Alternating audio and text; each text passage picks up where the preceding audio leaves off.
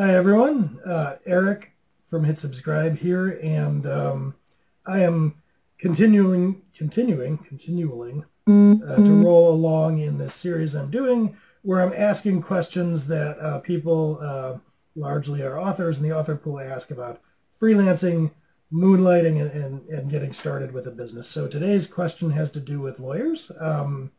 So during the course of starting to moonlight or be a freelancer, I got some questions around like when should you hire a lawyer, when shouldn't you, what do you absolutely need one for, what do you absolutely not need one for. So I'm going to dive into that a little bit in kind of freewheeling fashion because in full disclosure, I didn't really prepare any notes or anything, but that's okay. I have opinions on this. I do want to say up front that I have a lot of applied experience, and I'm going to bring that to bear for the conversation. But I also want to categorize myself for your sake when it comes to risk in business. And the reason I'm saying this is so that if you're cautious and you like the security of, say, having a lawyer look things over maybe more than me, you'd want to bear that in mind. I am fairly risk non-averse when it comes to matters legal, meaning that I tend to err on the side of not dealing with lawyers for stuff. Number one, and this is a topic for another day, I really don't like vendors that bill by the hour, and that's kind of all lawyers do. Number two, I have historically found that people often kind of gravitate towards precaution when they don't really understand exactly what's going on. And there are a lot of situations I've found, like contract review and stuff, that I think I can handle pretty well on my own. So that being said, compared to the average person, I'm less inclined than most to call a lawyer. I will try to give this kind of just a general treatment, bearing that in mind, but you should know that.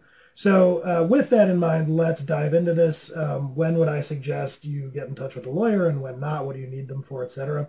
So I guess let's start with founding your business. When it comes to founding your business, you will need to incorporate with the state if you choose to go that route. You could also, and I believe I've talked about this in another video, you could be a sole proprietor. But when you're getting started with your business, I wouldn't bother with a lawyer for that. The paperwork is pretty easy. Well, it's not even paper these days, but like I literally, and I'll post this in the comments if I remember, but I have a video of me actually incorporating a Michigan LLC, like where I went through all the things and I registered with Michigan, and then I got an employer identification number. So you can watch that video of me doing it in like 20 minutes and you could replicate that. So just in terms of navigating the complexities and stuff, you don't need a lawyer for that. Where I would suggest getting a lawyer or legal representation of some kind in particular is if you aren't doing an LLC. So if you're forming a corporation, a C Corp, and you're going to have an operating agreement and you're going to issue shares of stock and some of these more complex things, and or you are going into business with other people and you're going to have an agreement for that, I'd contact a lawyer about that. You want to get all of that buttoned up because, hey, when you and your two friends are thinking of starting a business and wouldn't this be fun? Sure, it's all fun. Years from now, when hopefully there's hundreds of thousands of dollars or millions of dollars at stake, not as fun. And if you haven't had somebody who can kind of well represent all of you, kind of take care of that, you could be in for some trouble there. So when it comes to starting your business, sole proprietor, LLC, if it's just you as a freelancer, don't bother with a lawyer, I'd say. If you are forming a partnership or something more formal than that, then you should. I will also say if you're starting an LLC, you can go to something like LegalZoom, I think. There are services where, short of hiring a full-on lawyer with a $400 an hour hourly rate, you can get some help with starting a business. I think a lot of that is available as a productized service. So if you feel like you're in over your head, go consult someone, but it's really not too hard. So that's starting a business. Now, if you're moonlighting, here's another interesting use case that I ran into once myself. I was working for a company. What was I doing? I had been moonlighting and I changed jobs. And there was a company that presented me with some kind of non-compete. So to set the stage, I'm doing things. I think I was making videos for pluralsight.com as a side hustle. I switched jobs. I took a position and they were asking me to sign a form of non-compete that would, by my reading, have precluded me from doing my side hustle. And I actually consulted with an attorney and paid to have the attorney review that agreement with my prospective employer and actually mark it up. And I came back to them and counter-proposed, hey, here's some markup of this non-compete you want me to sign that's less restrictive, and they agreed to it. So if there is friction with some kind of legal agreement between your employer and the stuff you're going to do on the side as a moonlighter, that's territory where I would consult an attorney. Because what you don't want to do is start some kind of moonlighting practice and have that run legally afoul of your employer. Now, again, this is me not being very risk sensitive when it comes to this stuff. I don't think your employer is going to like sue you to take ownership of your side hustle. Your danger there is getting fired. I would be utterly shocked if any employer incurred the legal expense of coming after you for your blogging side hustle. Like, it would just be insane. But what they might do is use that as grounds for termination or something. So you want to get that buttoned up if you're concerned about that employer relationship. And in the use case that I had too, if you're switching jobs and you have a side hustle, you definitely want to make sure that you're not being forced to abandon that side hustle if said side hustle is important to you. I personally, philosophically, think it's a garbage thing for an employer to do to try to prevent you from having a side hustle. So I might actually say, don't work for a company like that, but that's just me. I'll get off my soapbox.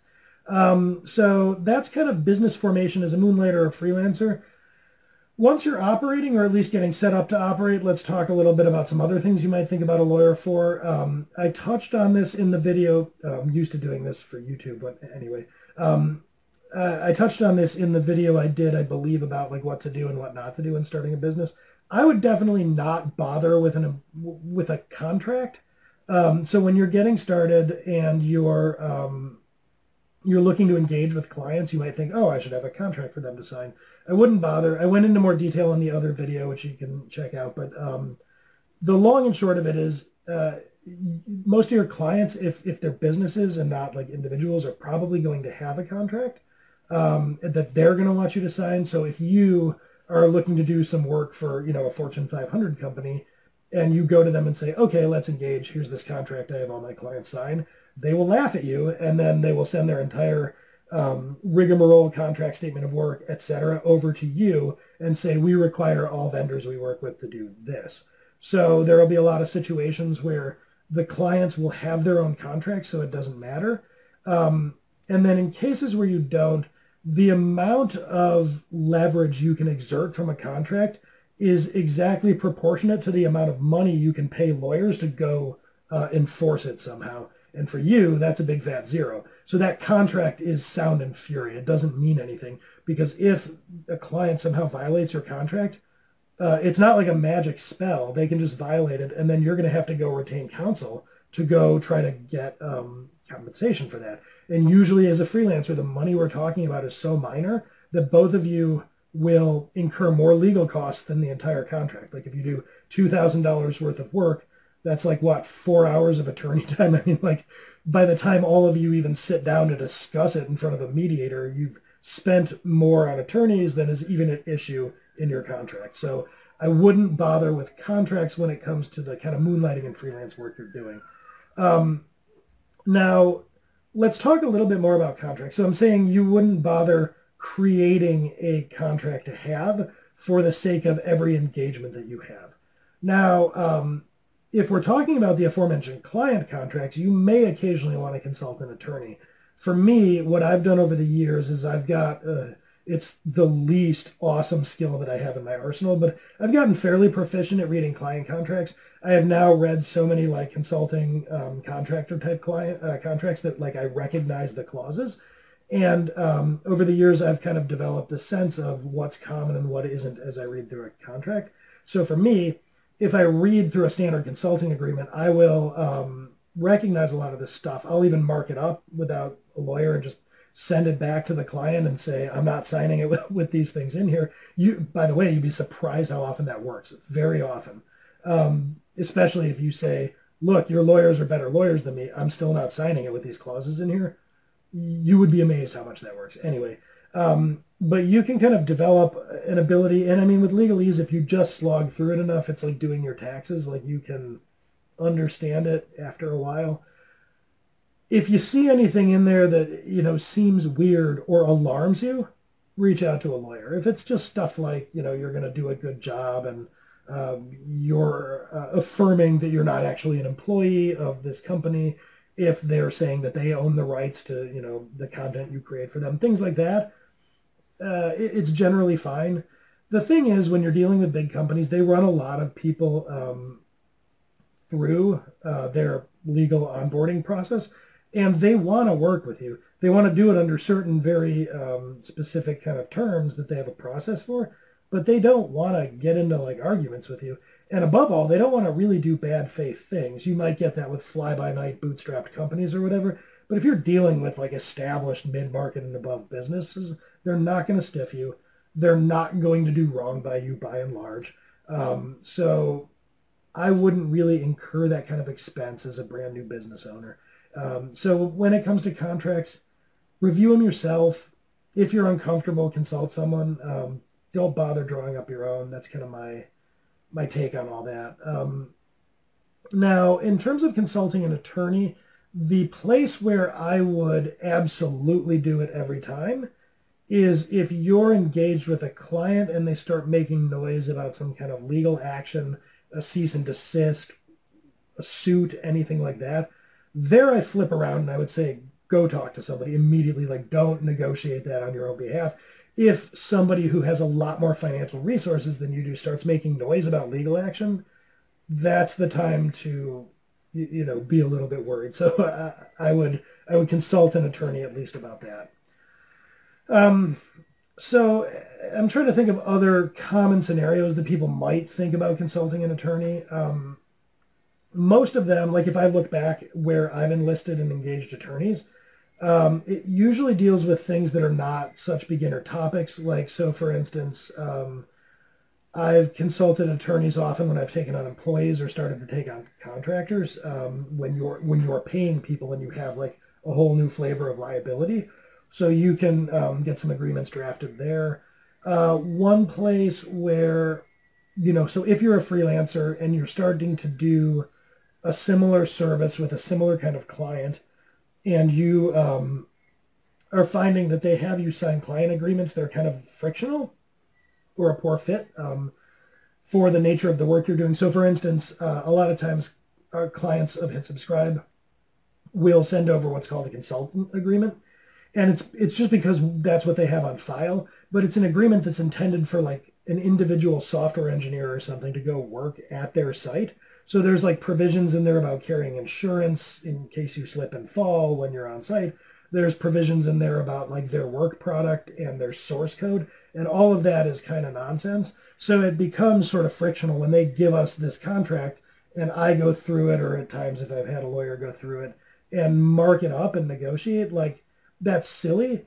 And the reason they're doing it is because they want a contract, not because they want that contract. So if you find something like that happening, then maybe you go and invest in a client contract so that when they come with that contract, you can come back and say, look, I understand all of your concerns. In fact, I've thought of them, and here's this contract that I have. So that is kind of an exception to the rule, but that's some pretty like advanced placement stuff. If you're watching this video for like beginner business or freelancer tips, that's a ways down the line. It's a good problem to have. So yeah, in general around legal stuff, I tend to think that people worry, kind of panic at novelty and head in that direction faster than they need to. I will say that do some, homework. Like if you encounter a situation, go out and research, or, get into a Slack. Like we're actually doing this in the Hit Subscribe Slack. I'm going to create like a ask business questions here. Like ask people, is this a situation where you'd bring in an attorney? Like get that feedback, consult with people, and kind of make your own determination. I think that people, when it's unknown, tend to want to do that and often wind up doing it and maybe spending money when it's not necessary. I also think there's a tendency for new business owners to want to do all the formal things. Like I think of when I first incorporated a business, gosh, like 11 years ago now or something, I like made business cards. Like I did all these things that were frankly silly in retrospect. And I don't remember. I might have talked to an attorney and been like, hey, I'm in business. Like there's this feeling that you have to kind of do a whole bunch of like formal things to go into business. So like you probably don't need an attorney. What I will close with is this as a suggestion.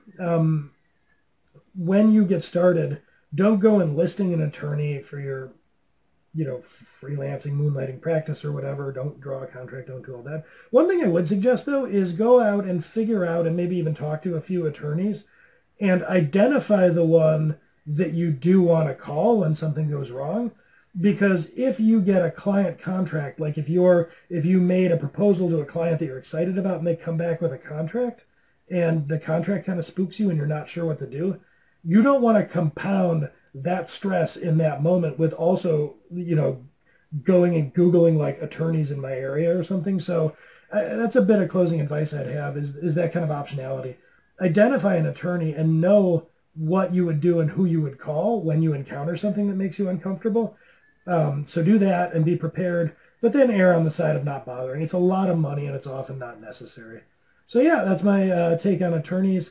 Again, I will bookend this by saying I am fairly risk tolerant when it comes to legal matters in business. Your mileage may vary. Other people giving you advice, their mileage may vary. I have never been burned by this. I have enlisted attorneys for a number of things. I have kind of freewheeled it without a safety net plenty of times, and I feel like I have a knock wood, but it hasn't come back to bite me. So yeah, hopefully that helps, and I will catch you next time.